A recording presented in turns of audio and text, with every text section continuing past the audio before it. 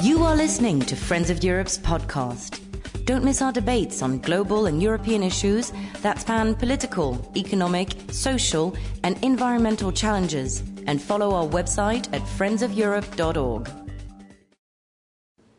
A very warm welcome to you all this afternoon to the Friends of Europe event on the World Energy Outlook in partnership with the International Energy Association. My name is Dharmendra Kanani. I'm your moderator for the next hour and a half. I'm the Director of Strategy at Friends of Europe. This has become kind of an annual event, a key milestone in the calendar for us to look at what's happening on matters of energy. Before I welcome on stage our keynote speaker, I want to say just a few words by way of introduction. It's undoubted that Paris has fundamentally ushered in a new era on climate change. We know that it's almost a given. It almost represents a global commitment that's unprecedented in our lifetimes, those of us who've been following this agenda. But what we do know is that climate change is fundamentally about supply and demand, and it's also wrapped in the politics of behavior, system change, and politics. And given what's happened in our world, not least 2 weeks ago, not least 6 months ago, what we do know, one thing is a truism this year and into the next 2 or 3 years, is that the impact of the political changes that have happened in Europe and across the Atlantic are very difficult to predict in terms of what will happen on this agenda, given the global commitment that we have post-Paris. But what we do know is that it's going to become increasingly difficult to ensure that we have coherence, political coherence at least, on this agenda, despite the commitments that we have. But that's why it's important, I think, to have this event where we have the World Energy Outlook. It's a heavy tome. It's the Bible. It's the document that sets out the analysis, the projections on and the marketplace for energy. And it provides an essential evidence base for the kind of policy choices and the investment choices we need to make in the next 5 to 10 years in particular. It sets that kind of grounding basis for our deliberations, and that's why it's important that we have this event, and that's why it's really important that we have Fatih Birol with us today.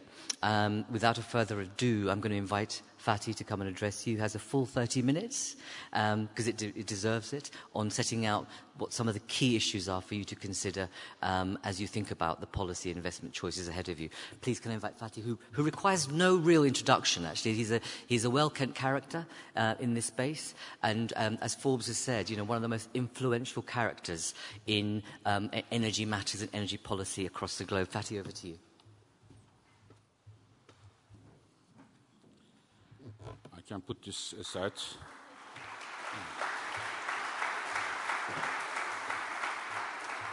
I know the report by heart, so I can put it aside here. So, first of all, very many thanks to Friends of Europe once again inviting me to this very important, very prestigious meeting, and thank you very much to Mr. Šefčovič giving us the honor to be present in this very important meeting in Brussels, where I am going to share with you some of the findings of our report, how we see the global oil, gas, renewables trends, how the current challenges could affect those trends, and what are the implications for climate change and investment. This report, once again, as you mentioned, Mr. Chairman, a hefty one. And I had to leave the World Energy Outlook day-to-day basis, and now Lara Kozzi, who is with me, together with Mr. Tim Gould, they are leading the World Energy Outlook work. And this year, after I left, the sales increased by 20% of the book. I am very happy to see that. It is, of course, still the best-selling energy book in the world, but the sales increased substantially. Now, when I look at the... it doesn't work exactly. Perfect. So first, before the future, let me look at today. Just a couple of points of departure, which is important for all of us to know, if we leave Europe or United States or in Asia. Oil markets, oil prices affect all of us, all the industries. And one important fact I thought I should share with you, Middle East oil production today, the share reached to 35% last month, which is the highest in the last 40 years. After 1970s, those troubled days, for the first time, it reached the highest levels, about 35%. A very important information. Perhaps we may want to put this information together with what we see every day in television about what is happening in some key countries in the Middle East. Gas markets, a major transformation is happening in the gas markets. I come to Brussels every year to present the World Energy Outlook. I remember very well, in 2009, we said a silent revolution is starting in North America at that time, giving the shale, talking about the shale revolution. That silent revolution became now very loud, and now we think a second gas revolution is coming, with huge amount of LNG coming to the markets. I will talk about it in a moment as well. Renewables, huge growth across the world. And last year's new capacity additions from renewables in the world were higher than all others put together. So renewable capacity additions were higher than coal plus gas plus oil plus nuclear put together. And as you will see in a moment, it will continue to increase in the next years to come. Now, Paris Agreement, signed, agreed, ratified, everything. Now, eyes need to turn to energy sector. How those pledges are going to be implemented, and if implemented, overperformance, underperformance. Why? Because to reach there, we have to fix the energy sector. More than 2/3 of the emissions causing climate change come from the energy sector. So I think everybody who is keen to see what is happening in the climate front needs to look at the energy sector very carefully. It is what we have done at the IEA, and in this report you will see we have looked at all the pledges made by the countries and what does it mean for the energy sector if they are implemented. One final point before we go to journey to 2030 and 40. Still in the world, 1.3 billion people, 20% of global population, they have no electricity. They have no access to electricity. Sub-Saharan Africa, India, Pakistan, Bangladesh, and Southeast Asia. And we think this is very important to note. Leave aside the economics and the moral, some of the decisions in those countries which fuel to choose for the next power plants may need to be made only and exclusively on the basis of cost, because getting electricity is a very immediate request or demand of the people, rather than think about sustainable development and the others. So putting the things in a perspective and putting the perspective of those people. Now, in our report, we have different policy assumptions, different policies, and where we will go from here will be determined by the governments and governments' strategies. And I can tell you that I am one of those, as Mr. Šefčovič, who travels a lot. And Europe is much better equipped in terms of strategy compared to many other parts of the world, having here the energy union. Well prepared, at least in terms of concepts. The successful completion of energy union will address energy security, climate change, and having affordable prices. And I have done it in many places, many times, but once again, I want to congratulate the Commission, putting energy union in a strong way, in such a comprehensive way. I know many hurdles are still there, including implementation of the energy union, but still, compared to other parts of the world, it's a very strategic, a very comprehensive package to follow, and as such, in my view, can be an example to many countries across the world, a source of inspiration. Now, looking at it today, from today moving to the future, but before the future, one thing about the past again. Something is, I will talk about the fuels, oil, gas, etc. But one number I find it very interesting as an economist, as an energy person who makes his hands dirty with data. In the last 25 years, global energy increased by 60%. Okay, in 25 years, 60%. And in the next 25 years, we expect global energy demand to increase by 30%. In the last 25 years, global economy increased about 3.4% per year on average, and our expectation for the future is more or less the same. It means energy demand with the same economic environment will grow half what it did in the last 25 years. It is very important to note understanding the role of energy efficiency here. I will talk about different fuels, but for me the first fuel is energy efficiency. Then you have the frame with energy efficiency, then put different colors of oil, of gas, or coal. Number one. Number two, when you look at the last 25 years, the clear winner by far was coal. Okay, you may think whatever you like, but this is the number, what happened.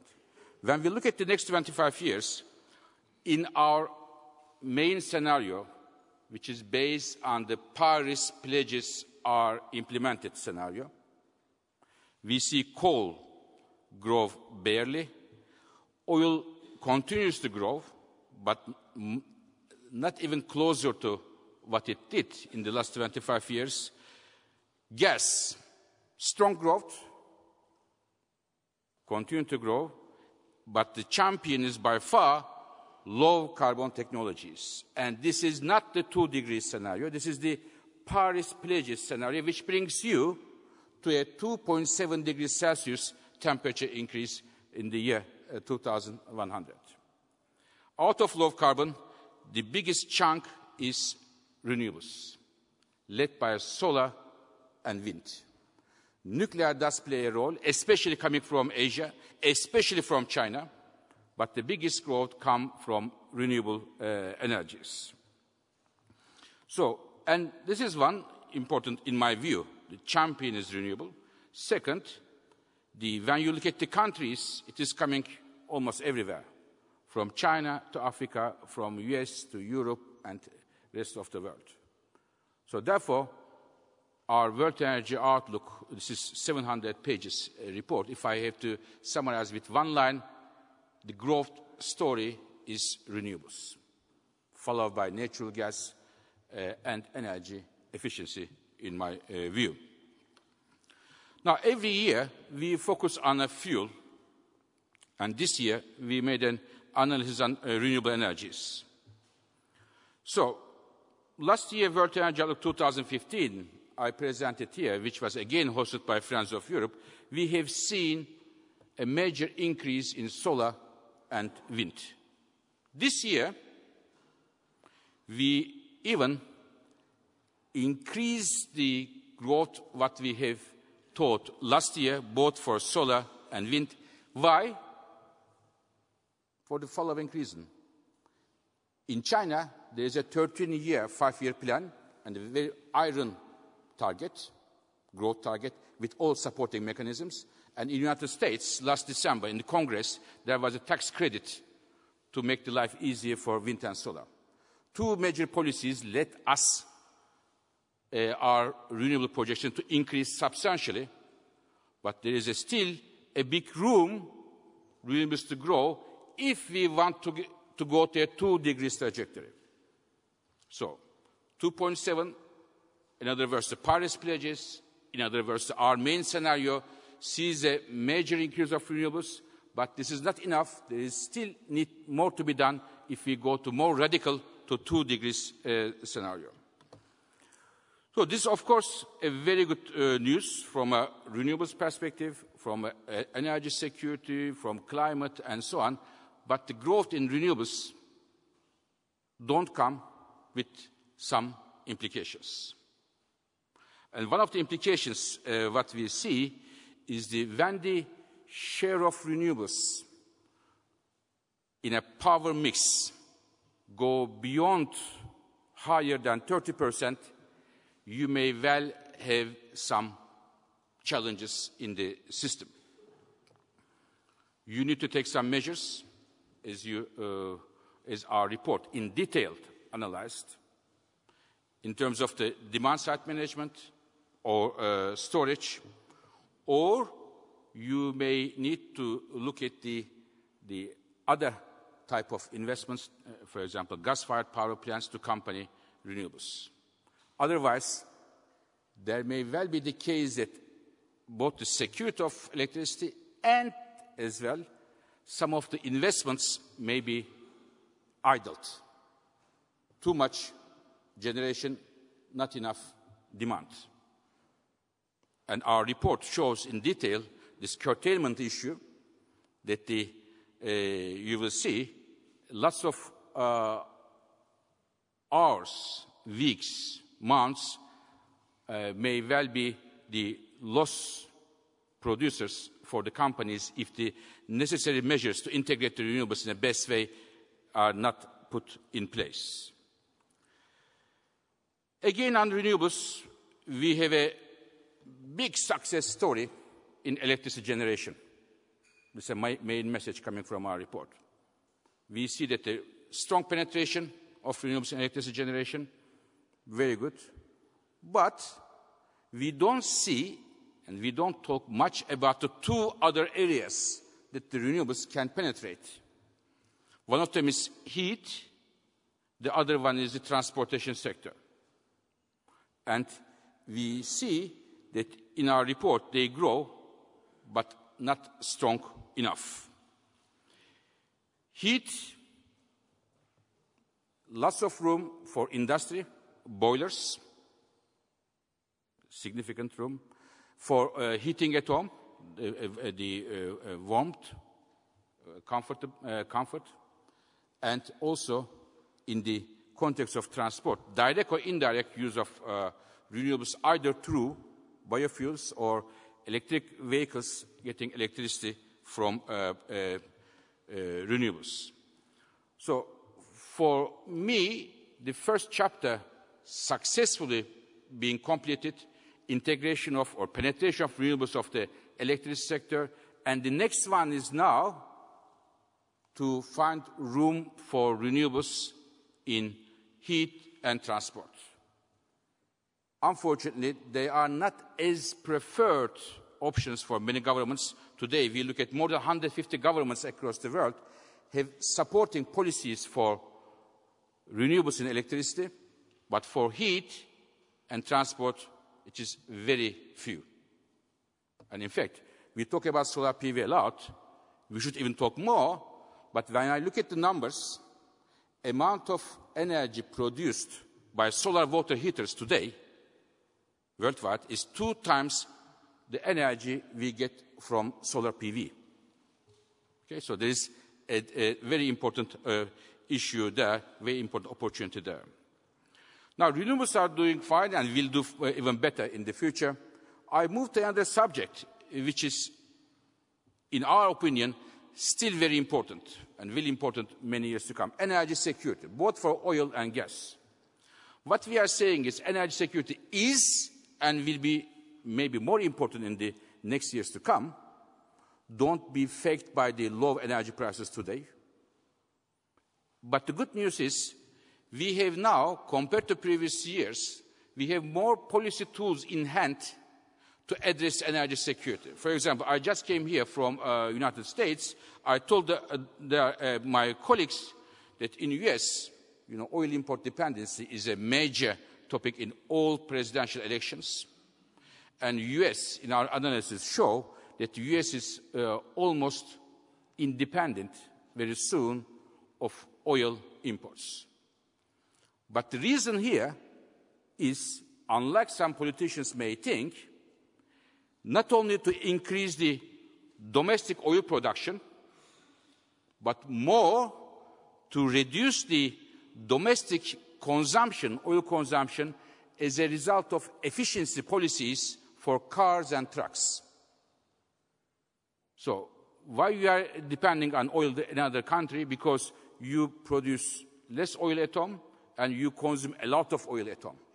So, in US, we are seeing the oil production is increasing. At the same time, consumption is put downward pressure as a result of the CAFE standards put by the current administration a few years ago, which is reducing the oil consumption, as well as they are making more use of renewable energies in biofuels and others. The rest of the world is the same in terms of oil. We have more tools, efficiency, renewables and others.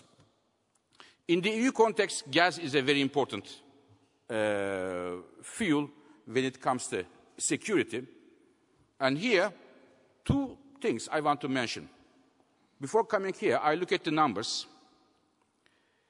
In EU, in the last 10 years, number of households we have increased by 20 million. We have 20 million more households. And the GDP per capita is increasing. Normally, heat demand, therefore the gas demand for heat, needs to increase because the number of households is increasing, because the gas is there to be used as the first fuel. But when we look at the numbers, EU gas demand for heat for households is declining slightly, better than flat. And here the main reason is, we made an analysis here, the main reason is because of efficiency. Efficiency makes your building much more efficient with retrofitting, renovation, and at the same time, efficiency directives for boilers, making them more efficient, brings this, in my view, excellent result. Efficiency is a very important friend of gas security. Second, renewables.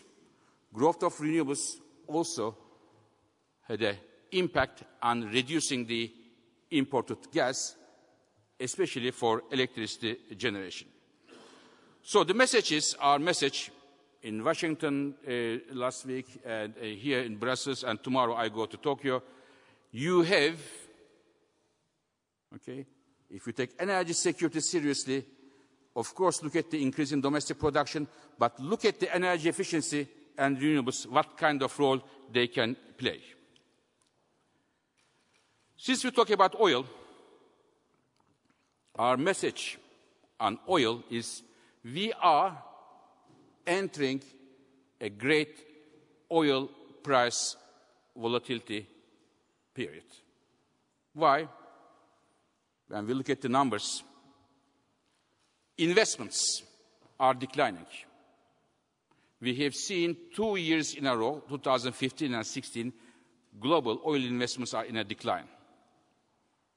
And last year, and this year as well, number of oil we discovered worldwide, volumes, is lower, the lowest since 1960s. Number of new projects we approved for new oil production fields, lowest since 1950s. And if we see 2017 oil investment decline one more year, we may well have some difficulties in the markets in the next few years, because the gap is becoming much bigger, and this gap is going to benefit from the US shale oil to come, but this may not be good enough.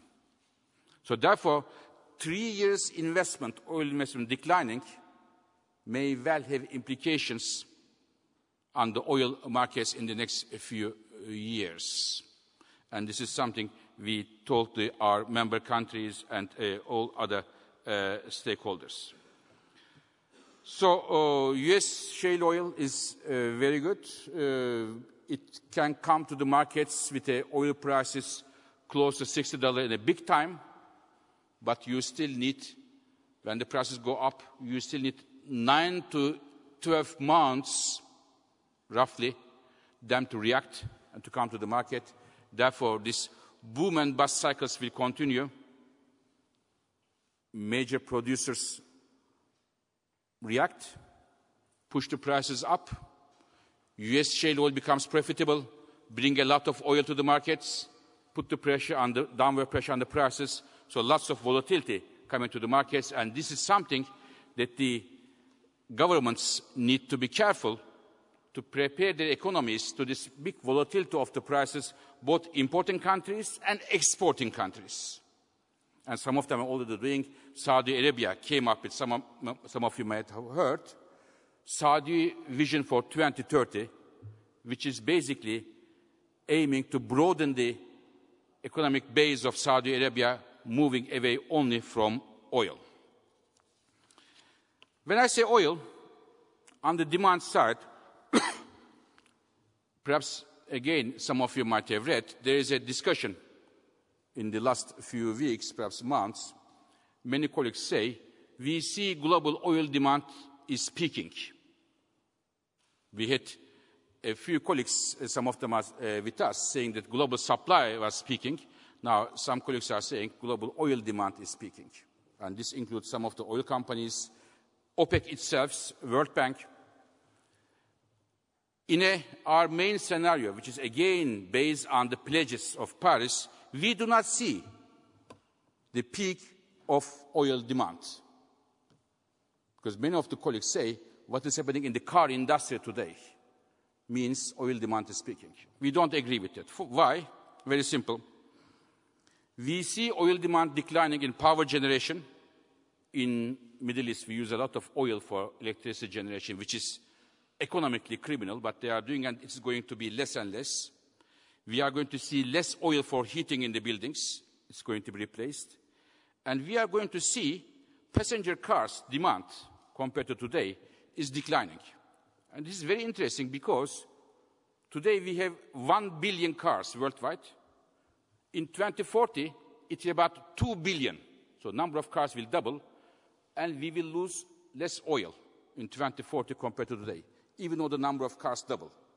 Why? Mainly, once again, energy efficiency. Car fuel efficiency, but also electric cars, biofuels, and others. So if it is so, why the IEA says, why the World Energy Outlook says that oil demand is continuing to grow? Because many colleagues said, working on this issue, our argument is based on the very fact that the oil demand growth is not coming from cars. It comes from trucks, jets, and petrochemical industry. It is where the growth is. If you look at the television, when they show oil prices, only the cars in the street, then you have to make further analysis. Let me give you one number. About 1/3 of the oil demand growth comes from the trucks in developing Asia only. Let me repeat. 1/3 of the global oil demand growth comes from the trucks in developing Asia. And in most cases, they don't have any visible efficiency standards. And they are growing very strongly. So, therefore, from an oil market's point of view, from an emissions point of view, cars are important, but they are not the only driver of the oil demand growth. Moving to Another point, gas markets, LNG. I said we are seeing a second gas revolution, which is driven by the huge number of LNG coming to the markets. And as a result of that, we see share of LNG increasing significantly.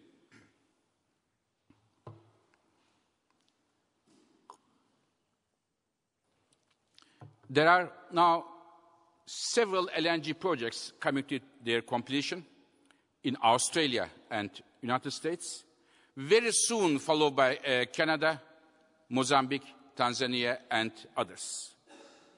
As a result of that, we see early 2020s substantial amount of uncontracted LNG in the markets, and this will have many implications. I will give you two of them. One for the LNG industry. We expect there will be much more flexibility in the pricing, in the contracts. For example, final destination clause, something that many LNG contracts have today. They may need to get a second look in many cases, more flexibility and making the hands of the importers stronger vis-à-vis exporters. That's number one.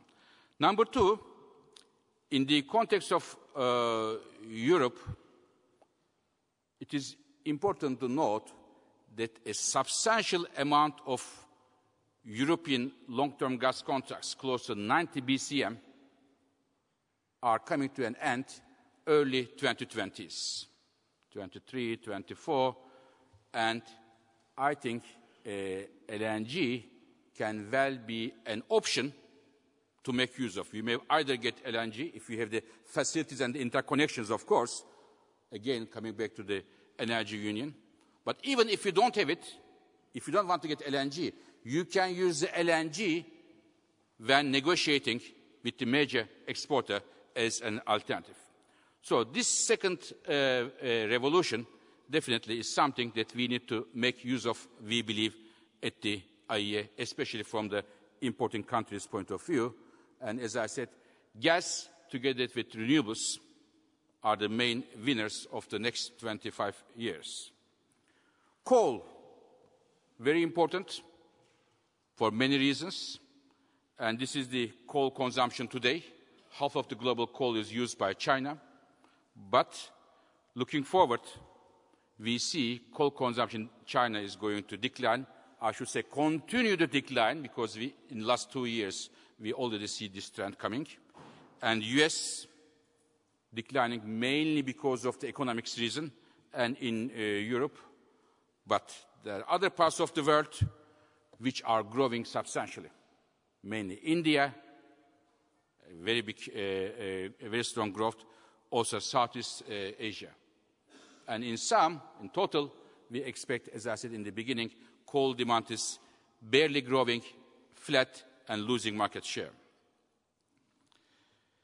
Final point on climate change, coming to the end of my time.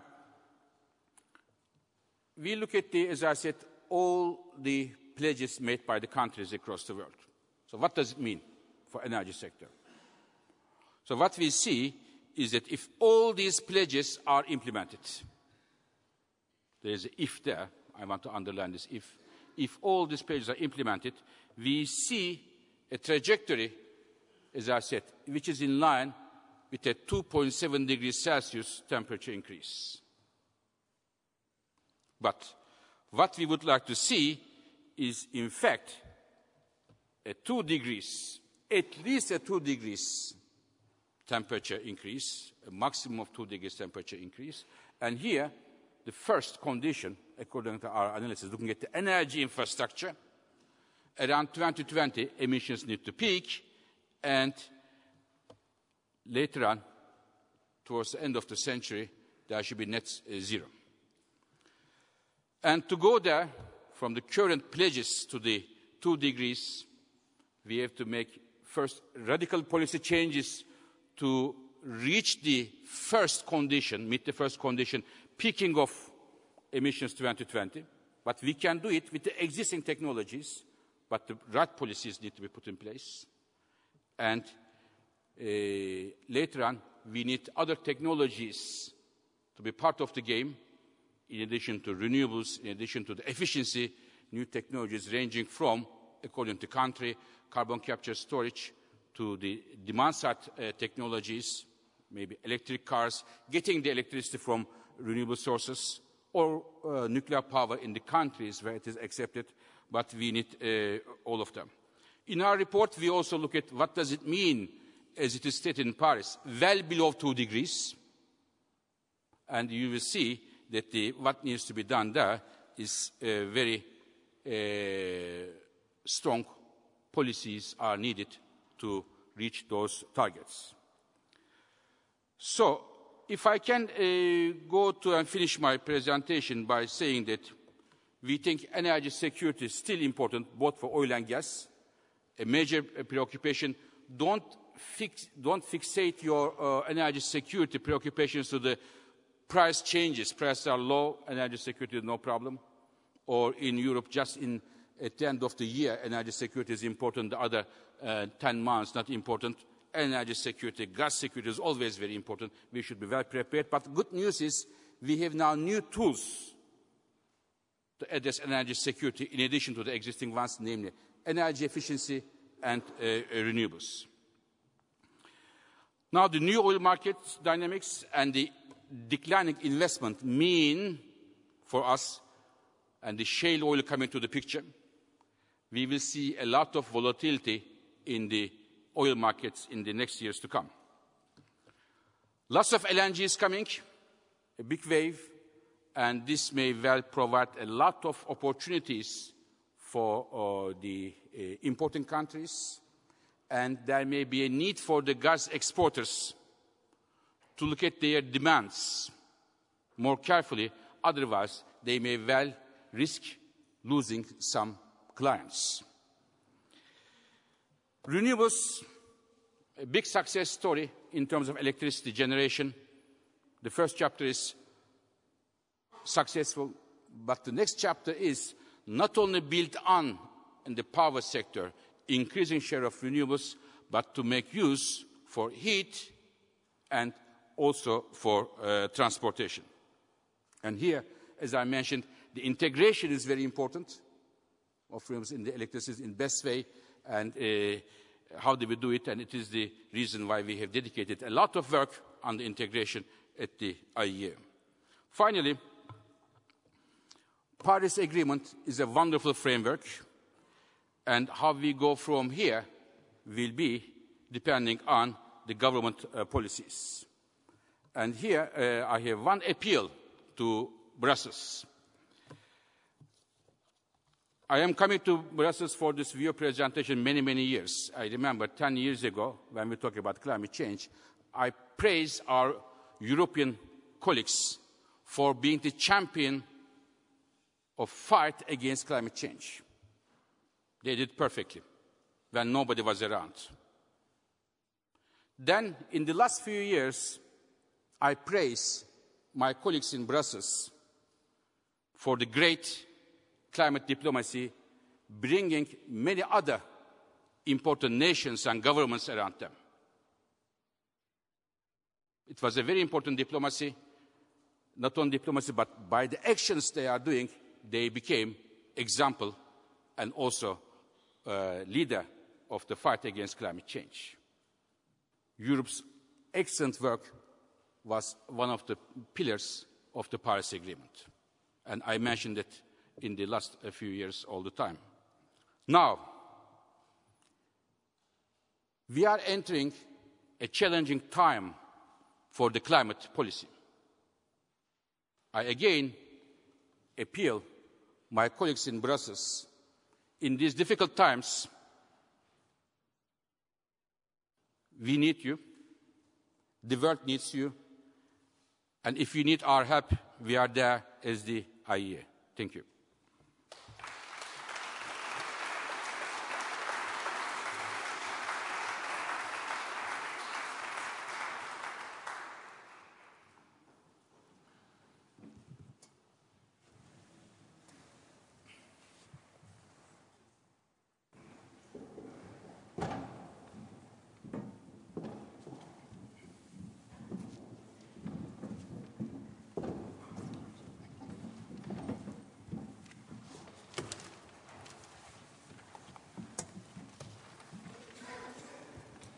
Colleagues, I'm sure you'll agree that was hugely informative and insightful. Of the many messages I took away from that is the interesting key point about energy efficiency and renewables.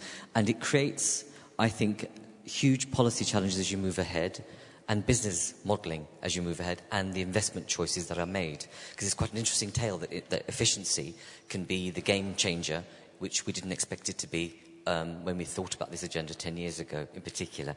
And the praise that you've heaped on the European Commission obviously is important, given it's the largest trading bloc, and also I think the recent data has shown that you can do good on climate change and carbon emissions as well as achieve economic growth and have an impact on GDP. So our latest data actually creates the business case for this agenda. But as ever, politics is what drives a lot of this as well, as we know. But on that note, I'd like to introduce our next speaker. Maroš Šefčovič, very happy for you to be here and for you to set out your perspective and reaction to the report. Thank you very much. Thank you very much, dear Dhanendra, dear Fatih, dear colleagues on the panel, but especially dear colleagues, ladies and gentlemen, who came to listen to Fatih, because it's always very fascinating to listen to somebody who presents such a thick book in 30 minutes and to still keep the promise that every World Energy Outlook will be in Galatasaray colors. I really have to send a lot of compliments to Fatih that how he always manages to do that. And I also would like to thank him for this insight, for the deep analysis which we very much share with him. And I want to thank him here publicly for very close cooperation and excellent relationship we developed over the years, because we very much value the expertise, the input, the contribution, the World Energy Outlook is bringing also to our policy making and to our discussion. So if you allow me to comment on some of the findings, I think the first, what was of course very important to say, and we totally agree, that energy efficiency should clearly be seen as a fuel source on its own. We believe that this is the cleanest, safest, greenest source we could have, and therefore you will see in our upcoming proposals that the energy efficiency first principle we want to deploy across the board. And I'm also very thankful to Fatih to highlight the fact that despite all the efforts we do in the renewables, in the energy efficiency, that we still have a lot to do in this transformational phase, in this transitional phase where, as we have seen, also some challenges being indicated ahead of us. So all that caution if it comes to the oil market, very interesting description of the gas revolution, which we consider in the European Commission as a very important transition fuel, because it's a very good match for renewables, but also that very optimistic perspective on the renewables and on the potential the renewables are bringing with them, with the constant modernization, drop of the costs, and the need to find a way how to integrate them better in our systems. I think that what was very novel in this year's report was the fact that Fatih and his colleagues just look what the Paris means, where we should go if we want to go to the 2%. And Fatih didn't have enough time to elaborate also on so-called 450 scenario, what it would mean as a first assessment if we want to go below 2 degrees, so-called aspirational goal, which was included into the Paris Agreement on the last minute, and which, of course, presents an enormous challenge. I think this was very important from the point of view just to see how big challenges are ahead of us. And if it comes to the planning of our future actions, that we can hardly afford any mistakes, and we need to get our act together. And I also want to thank him for his kind words about our policies, about our decision-making, and our strong efforts to embrace the fight against climate change and energy and climate policies in this holistic way with the outlook until 2030, 2050, and what we hope and believe will be carbon neutral second half of this century. It's not easy. Not always we get the praise for that, so thank you very much.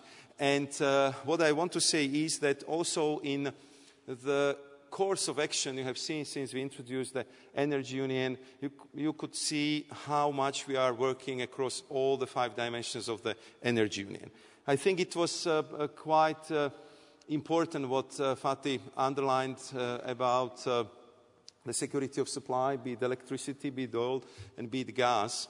And therefore, I would also use this platform to appeal to our colleagues in the Council, in the Parliament, to work even with a greater vigor to make sure that proposals we put on the table under the security of supply package, be it the strong pressure on the transparency of the intergovernmental agreement and commercial contracts are very important, because the beginning of the next decade there will be the huge renegotiations.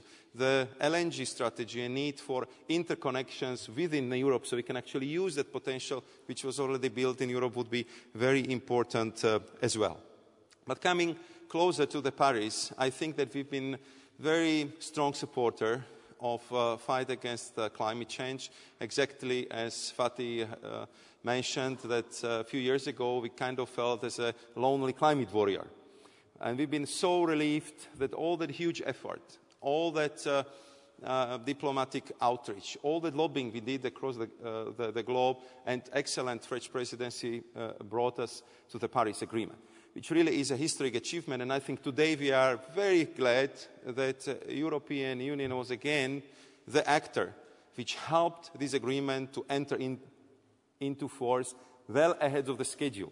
And I think today we are very pleased that it has happened, because now we have an agreement which is valid, and we will have discussions which would devolve from the fact that this is already an agreement which was signed, approved and ratified. And I hope that all actors, including our friends across the Atlantic, would treat it in the same way.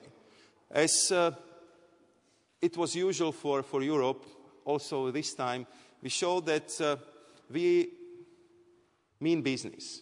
When we take the commitment, when we undertake a pledge, we immediately transform it in the legislative proposals and in the binding legislation.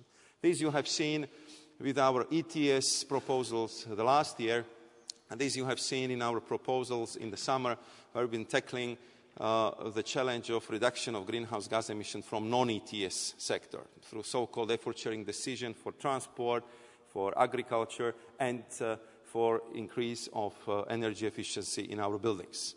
We included also our communication on the low emission mobility in Europe, because we believe that it presents a big challenge. So that figure which Fatih mentioned, that he expects that there will be 2 billion cars on this planet, clearly leads us and points us to the direction we all must take, and that if these cars will be on our roads, they have to be low emission or zero emission cars, because otherwise not our planet but our species, our mankind will not survive.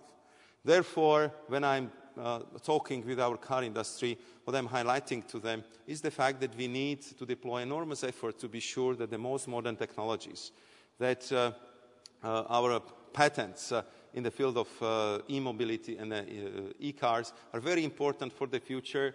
And therefore, when we see that if we are number one in combustion engines number of patents, we should be the same in the electric engines, and this is not the case, and I know that car industry is noticing it, that they are working on this challenge as well. But as Fatih said, a lot depends on politics, a lot depends on regulators, and therefore I'm very glad to say that I just came here from the meetings where we are doing our utmost to finalize what some of you called winter package. I call it jumbo package, because it will be such a group of proposals which we want to present within a couple of weeks, I hope a couple of days. What we want to do is to present the comprehensive proposal, which would mean that 90% of what we promised we would do under the action plan in the Energy Union will be on the table, will be before the legislators in the European Parliament and in the Council, meaning the Member States. We will deliver our package on energy efficiency. We will propose how we can make sure that we measure the energy performance of our buildings in a more modern way. We are working hard in proposing new ways how this could be financed, and we will be looking for the new methods how we can include the member states in developing even stronger financing tools in this respect for the future. We will present our proposals on eco-design and eco-labeling, and I'm very glad that Fatih mentioned this enormous potential the eco-labeling and eco-design is bringing to the economy, and the fact that through these measures we already are saving that much of energy. Sometimes this is forgotten, unfortunately, especially in certain sectors of journalist community, and I always try to remember that thanks to these measures, before 2020 we will save as much energy as is consumed by Italy in 1 year. That's a lot of energy which we save thanks to eco-design, eco-labeling, and therefore we are absolutely convinced that we need to present even better, well-measured proposals next time. And of course the last part of this package will be very much built around new electricity market design, because Fatih was very correct in saying that we need to find the ways how we can integrate the renewables better in our system, that we would adjust the trading in a way that there will be much more flexibility in the system, that you would actually reward flexibility and storing of the energy, that you would find the ways how we could do this intraday trading with electricity, that it would put a lot of emphasis on demand-side management, which could help us in many respects to optimize the electricity in our grid system. That we would motivate the member states to look for the solutions also across the borders, to look at it from the regional point of view, and this, I'm sure, would have a very positive impact of a lot of savings which we could achieve if we would be much more reasonable if it comes to the capacity markets and capacity mechanisms. And all this is being currently worked on. We want to accompany it with a new directive on renewables, with a robust proposal on governance, because all this, what I'm explaining to you, will remain only legislative proposals if we are not able to implement it. So we want to have a strong tool to make sure that these proposals are implemented. Therefore, part of the package will be also legislative proposals on governance, which we want to build around national energy and climate plans, where we want to see public discussions in our member states, where we want to see the ambitions reflected, and where we want to promote strong regional and European cooperation. Last thing I would say, we also understand that this is the new way how our regulators in Europe should work, and therefore we will be bringing also some modification and changes for the work of agency, for the cooperation of European regulators, because all this has to go hand in hand. So what I want to say is that we are working on a package which is very ambitious, which would be quite a long read. Therefore, I definitely hope that we will deliver it before Christmas, so you know how to spend your Christmas break. And we want to come early next year with the State of the Energy Union, the second edition, and start the new Energy Union tour, where we want to discuss national energy and climate plans. All this very important transformation in our member states. And the last statement I would like to make, it goes exactly to the last remark Fatih made. I think that in Paris we achieved a historic milestone, and I think we have to keep up the momentum. Europe was at the origin of the fight against climate change, and Europe will be the leader in this respect, despite whatever developments we'll see across the Atlantic. I believe that people in the end will adopt the rational decision. I think that the United States of America have been the place where we see the most weather-related disasters over the last 10 years. So it's a stark reminder that climate change is happening. So Fatih, we are here, we are staying, and we'll be definitely working on the fight against climate change. Thank you. Thank you very much.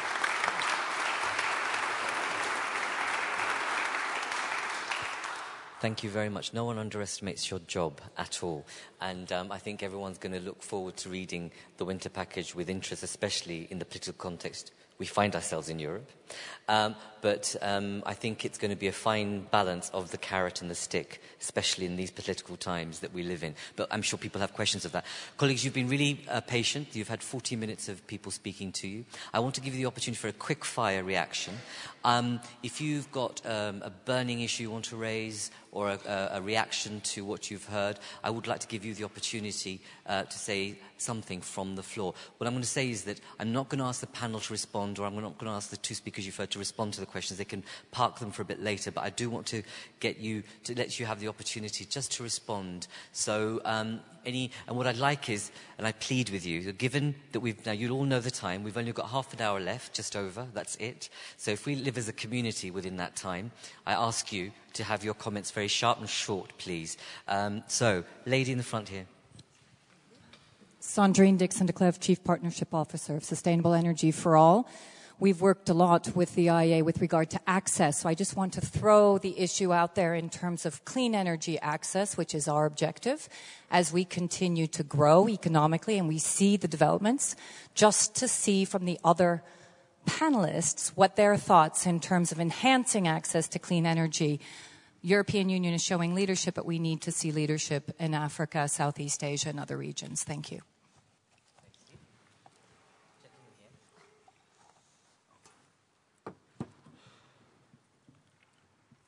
Kjell Adeklept, Uppsala University, Sweden. Thank you, Dr. Birol, for a great report this year. And I think it's important for people to read the details in the report. I mean, the tables are showing from where should the supply come in the future, because if you look at the table 311, for instance, you realize that it's needed a lot of new discoveries. And you said the discovery was so low now, in fact it is as low as it was in the 1920s.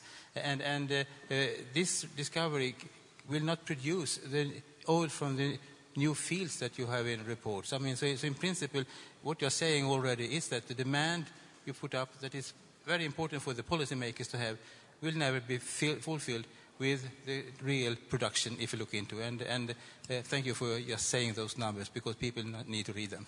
Thank you. Anyone on this side? At the back? Come on, you people at the back, don't be shy. No? Really? Okay, I'll take the gentleman over here. I had his hand up. So I'm Claude Thomas, Member of European Parliament. Thank you for both, I think, to Fatih and to Mr. Šefčovič to have put energy efficiency first. I think it's so important for policymakers, for everybody to understand that it is energy efficiency which will be a big game changer. On renewables, we are in a big fight in this moment with Commission. Commission is completely emptying the existing renewable directive. It was interesting, Maros, that you didn't even mention renewables, hardly. You speak about market organization, you don't speak about renewables number one. So my fear is this explosion, this growing export market. I want Europe to be a major player in that. And if we don't have a relevant home market, and our 27% is basically reducing the volume deployed, and it's not patents in Europe alone which will save us. If we don't have a vivid home market, I'm afraid that after having lost the solar industry, we will lose the wind industry, and that will not be a good message. Thank you. Thank you for all three. Those are consistent issues that have come up over time, especially about, green and then, what happens to the mix of energy, but also the point about if you've got a tradition of innovation, how do you bring it to scale and market and actually make sure that you're able to move in the direction that's required. I'm going to stop there now. Thank you very much. Sorry for those of you who had your hands up, but I'm conscious of time. I'm going to move to our panel of speakers. We have an interesting set before you. They all have 5 minutes each, and then we'll go into a Q&A with yourselves again. We do have some quotes, though. I'm wondering if we can just have them up now from our citizens. So we have a debating platform called Debating Europe, which reaches into over 2 million unique users. And we debate everything with them, everything from, climate change to the burkini. And what we wanted to do is just raise some of the kind of key issues from citizens on this agenda. So you'll see from Stefan an issue that's very, relevant to the political change that's taken place in over the Atlantic. We then have another, moving on, Yannick, who refers to Paris being a baby step. So don't forget, these are the views of citizens from across Europe. And then finally, again, another reference to the fact that Paris is a little too late, and we really need to make much more urgent effort. So we wanted to make sure we kind of reference the voice of citizens in our events, and you'll see more of that as we move on. But it's a nice framer for this panel which you're about to receive. And so firstly, I'd like to introduce Jane to discuss with you her thoughts and perspectives on this agenda. But just worthwhile saying that Jane is one of our European young leaders. So we have a programme of European young leaders where we bring 40 established leaders from across Europe, from across sector, to come together and offer a very different vantage point of leadership on issues of the day, both in politics and policy making. So without further ado, Jane, to you first. Thank you very much, Dharmendra. And although I work for a science lab, I actually am not prepared to battle with Fatih on the facts. There's plenty in there. And what I thought I could do is talk a bit more about the potential disruptions or tipping points that we may see. We may not, but we may. And I think, given what's happened politically, not least in the UK, but not only in the UK, over the last few months, I don't need to convince anybody that the unexpected can happen, and it can have a really large impact on how we work going forward. So I was going to share with you 3 different potential tipping points, some of which we can choose, some of which I feel like we're already on the cusp of. The first one is what I think is the beginning of the second revolution of emissions trading. If we look back 10 years, the European emissions trading scheme was starting to work well in earnest. 5 years further on from that, we had countries that represented more than 50% of global greenhouse gas emissions starting to pilot, test out, plan emissions trading schemes and states in the US. But 5 years on from then, today, we're in a situation where although China is about to implement its own national emissions trading scheme next year, the European trading scheme and that in the US is not working as well as we had hoped. So I think Europe actually has the chance to really move the dial on this one. And if we can make meaningful change now by rebaselining emissions from the start of phase 4, then we can really push towards the global carbon price by the 2030s. The second tipping point is, I might describe it as the beginning of the end of the fossil fuel lobby.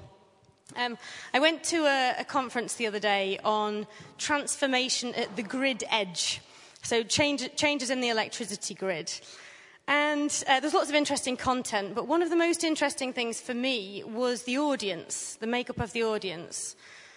Obviously, because there's huge leaps in the electrification of transportation and heat, there's lots of opportunities there for not the usual suspects.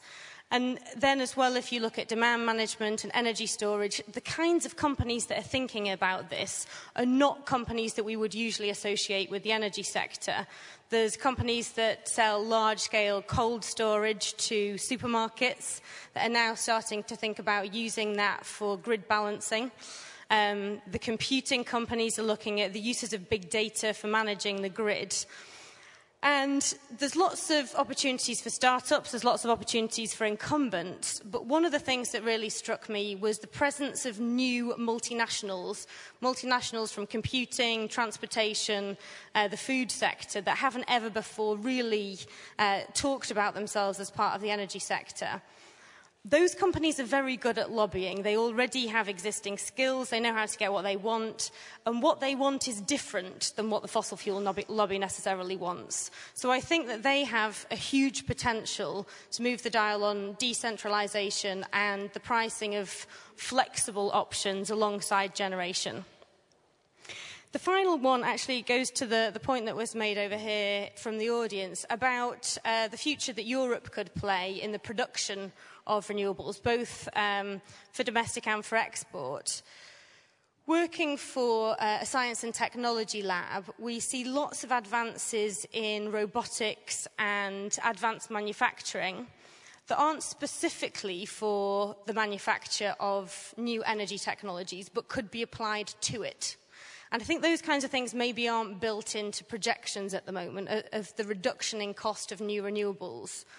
The kinds of things that I'm thinking about are 3D printing. And it's early stages, but the US Department of Energy has started looking at 3D printing the molds for wind turbine blades because it's quicker, it uses less material, fewer man-hours to make. There's blockchain and lots of different uses of blockchain for transactions, neighborhood-based transactions of local generation. And then there's things like inline verification. There's future technologies that we could use for energy access also, brilliant in fact for things like refugee camps, things like thin film, solar PV. And at the moment, part of the reason that technologies like that are being held back is because of the lack of scale-up of production.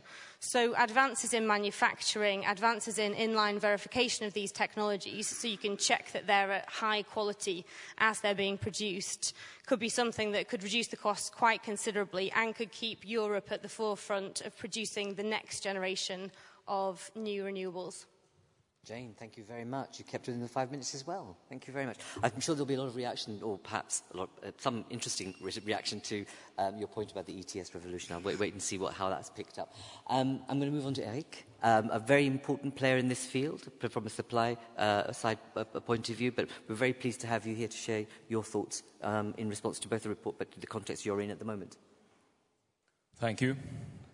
Congratulations to the IEA again with a new publication. New data, updated scenarios. Note with pleasure that you're getting closer to our scenarios in important variables. I'm not going to discuss the details in your scenarios, but I want to remind the audience that a lot of the things that we're talking about in terms of fantastic technological developments are absolutely necessary in order to achieve the energy efficiency assumptions that both IEA and other scenario makers do. We cannot get there without those types of technology changes that we all talk about. And that's before we talk about the fuel mix changes.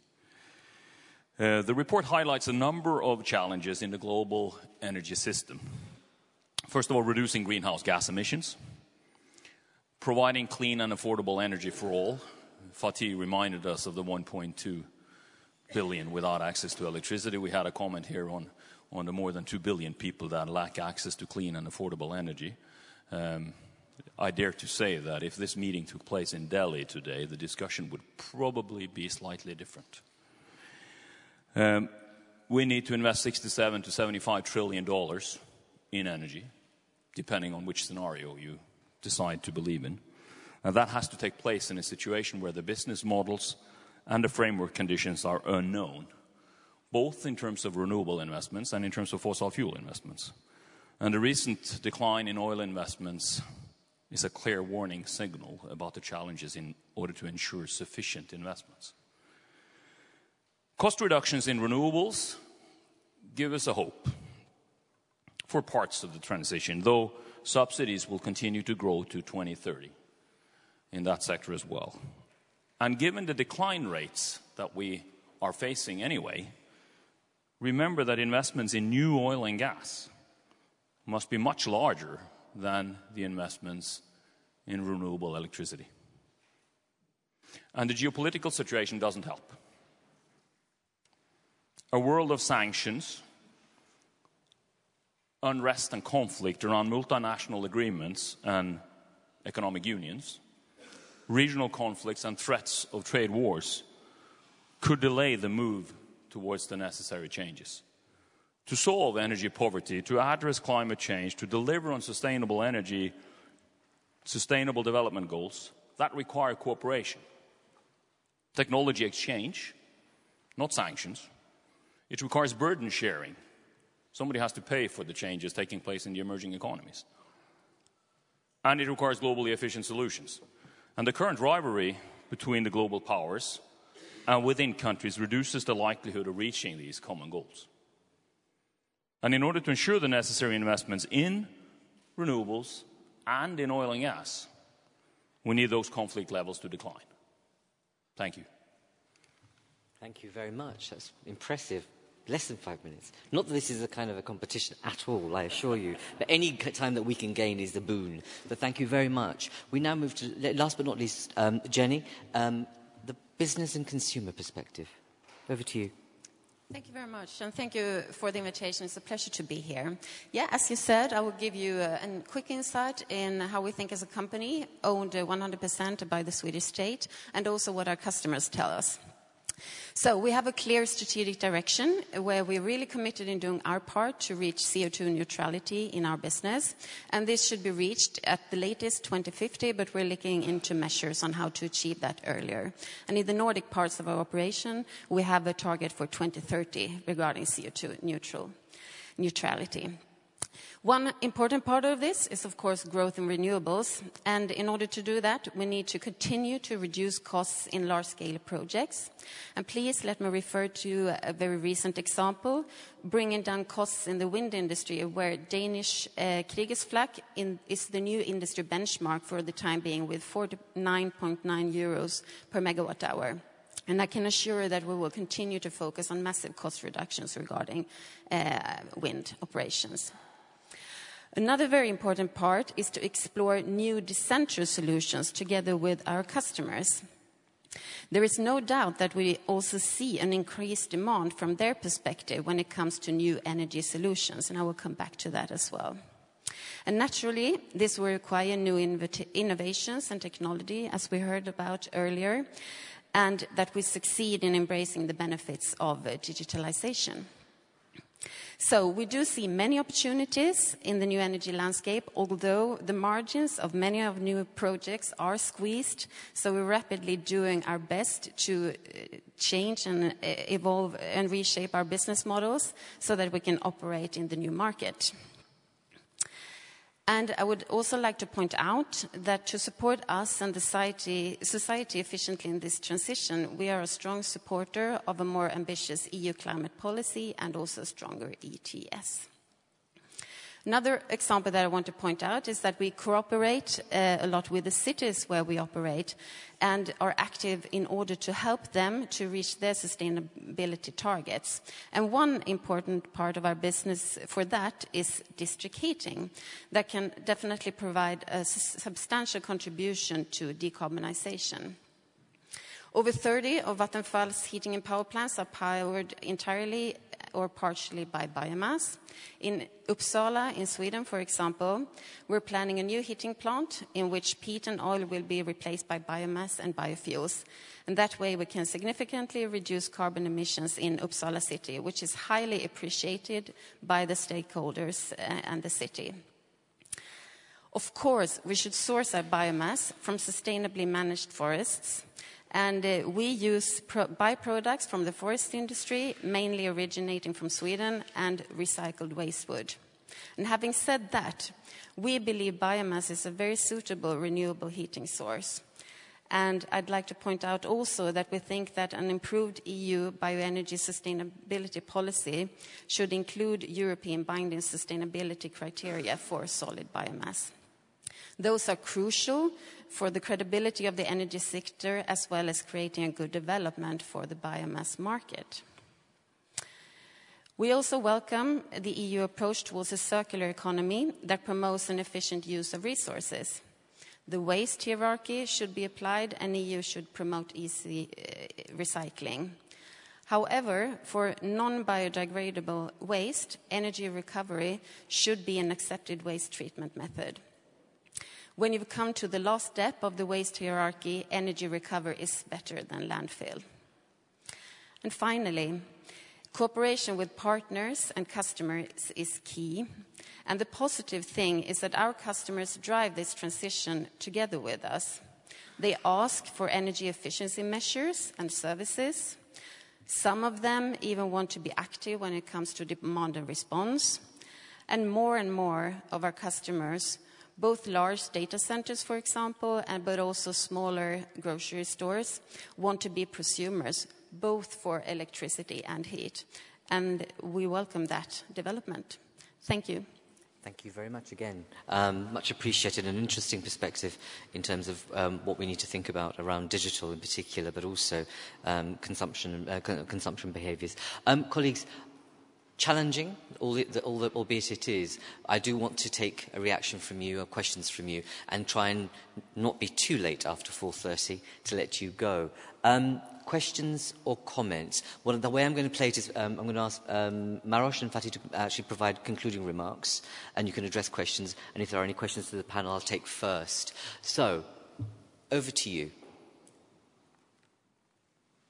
My goodness, you are a passive audience. You're going to make my life really easy.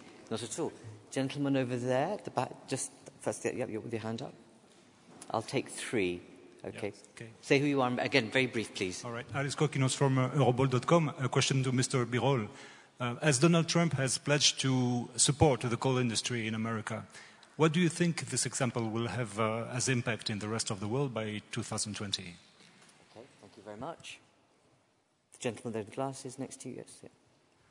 This is Paolo Falcioni. I'm the chair of the Coalition for Energy Saving here in Brussels.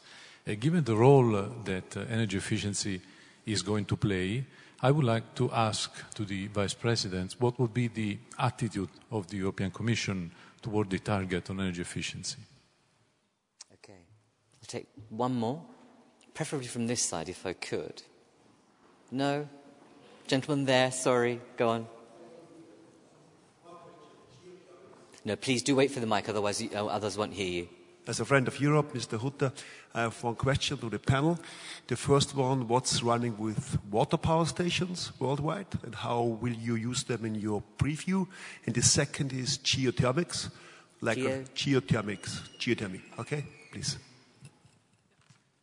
Panelists, do any of you want to react to... I'll bring you... Chemics, is that what you said? Geochemicals, geothermal. Panelists, do you want to respond to any of those 3 questions at all? And I'll ask Fatih and Maroš to go last, but if there's any reaction from the panelists to what you've heard so far. Any reactions at all? You don't have to, but I thought I'd give you the opportunity. Okay, great. Then let's, in terms of conclusion of the debate, I'm going to hand over first to Maroš, if you want to kick off, especially with that question around energy efficiency, which I think is one of those things which is obviously a game changer in the plan, but how do you get there? Thank you. Thank you very much. At first, I think that we all agree that the World Energy Outlook and the work of the agency is highly valuable, and it brings a lot of insight and a lot of facts and analysis, which is very important for our work. And I think it was very much echoed also from the questions in the audience. You allow me to react on these 2 questions on renewables and on energy efficiency. I think that it's quite clear, and we are repeating it all the time, that for us the ambition is very clear. We want to remain number 1 in renewables.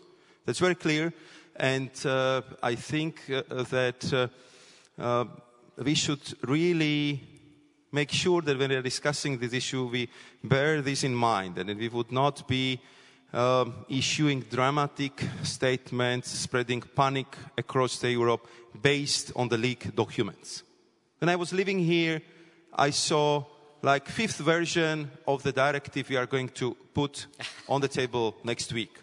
So therefore, what I want to say, just wait until the job is done.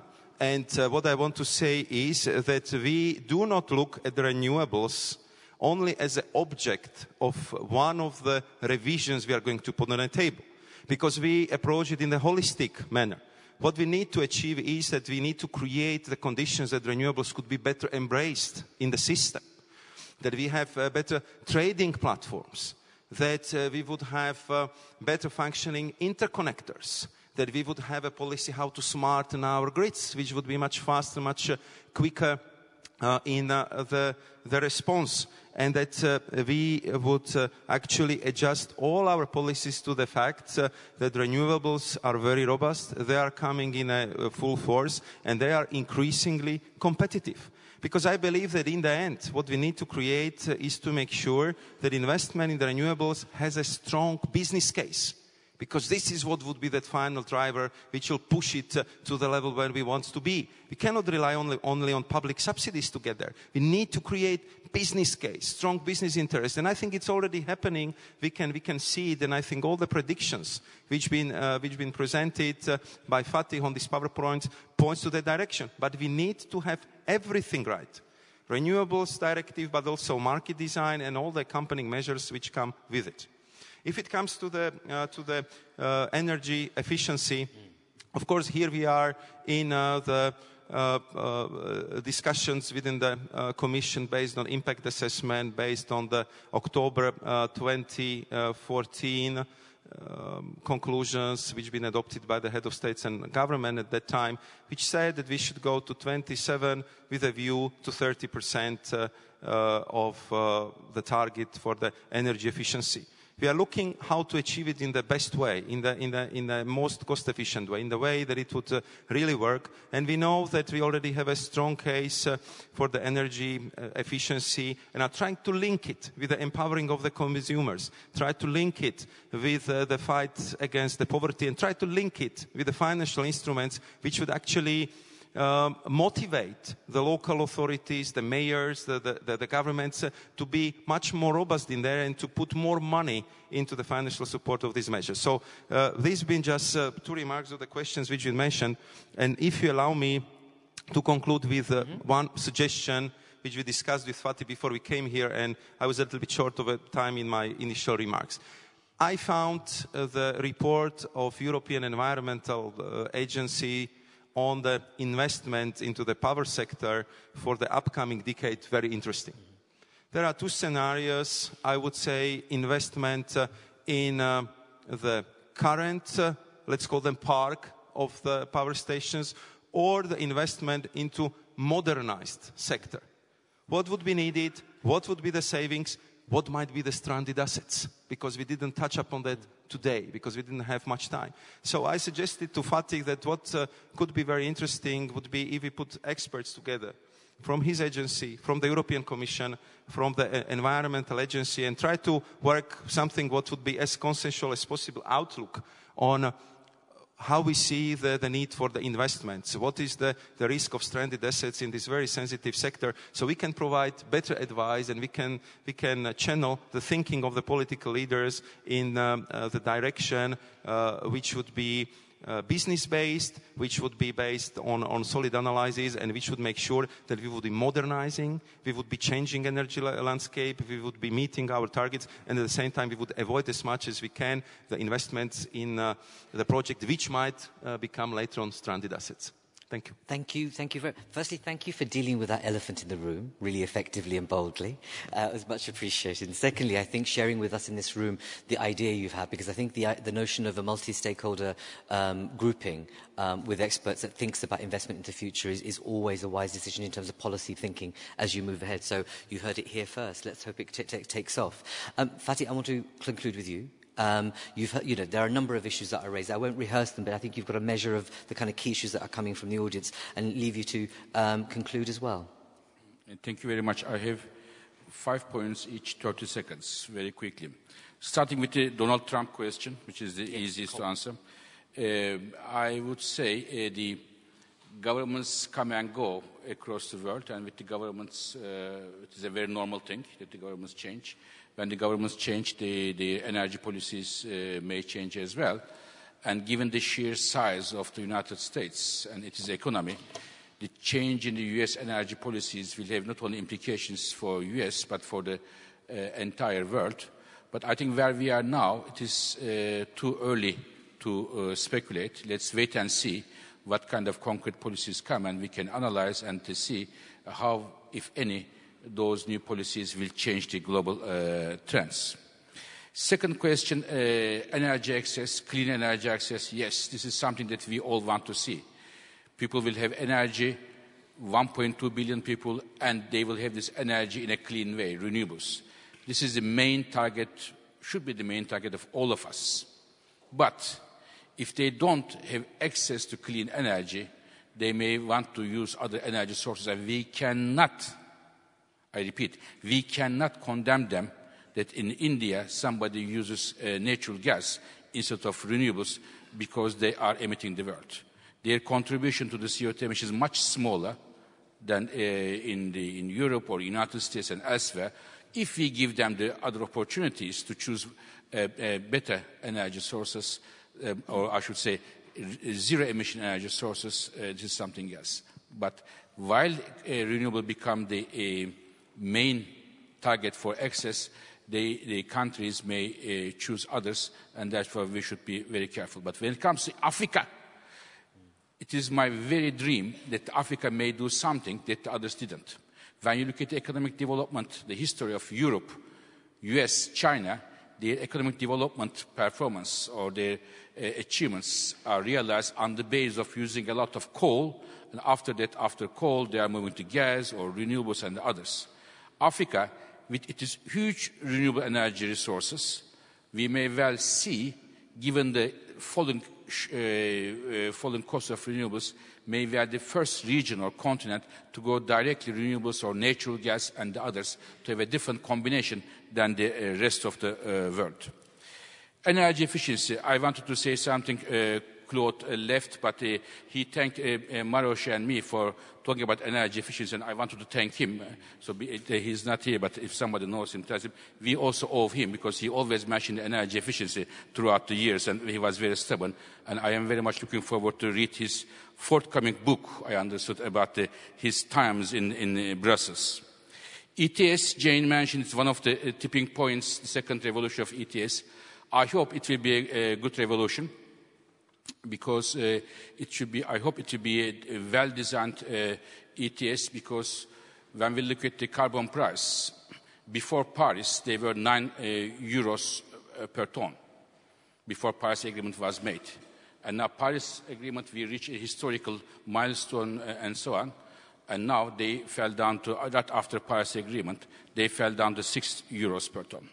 So let's see, I hope your second revolution is different than the prices we have now.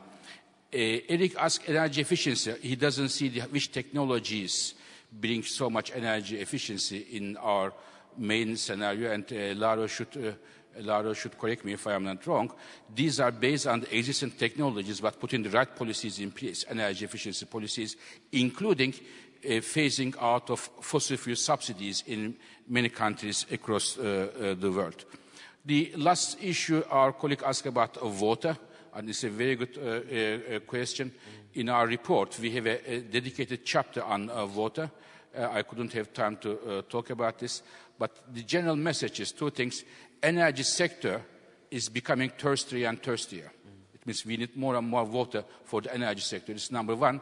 And the second, 2 degrees, more radical policies to reach 2 degrees may require more water than our base case, the higher temperature increase cases, because of the type of technologies we may choose. So therefore, water and energy policies, we believe, need to be better integrated in the future if we want to have a global sustainable energy future. And I stop here, Mr. Chairman. Thank you so much. I'm glad you made that last point, because I wanted to pick that up just by including that the hidden dimension, it's a visible one now, obviously, is that we're living in the hottest year ever since the books opened, and the relationship between water, as you say, and energy efficiency and consumption is going to become really quite significant, and perhaps we don't understand the implications of it as yet. Colleagues, I hope you found this to be an informative, insightful, thoughtful discussion. That was our aim, for you to engage with the World Energy Outlook. What I do know is that given the context we're living in, behaviour change, system change and cities are going to be quite at the anchor of this debate as we move ahead. I hope that we have enabled you to connect the dots, debate the key issues, and hopefully think about the change that you need to think about in terms of policy development on this agenda. I want to thank our panellists, and not least Fatih, for spending time here with us today. It's been very, very helpful. Thank you very much. Let's thank our panellists in the usual manner.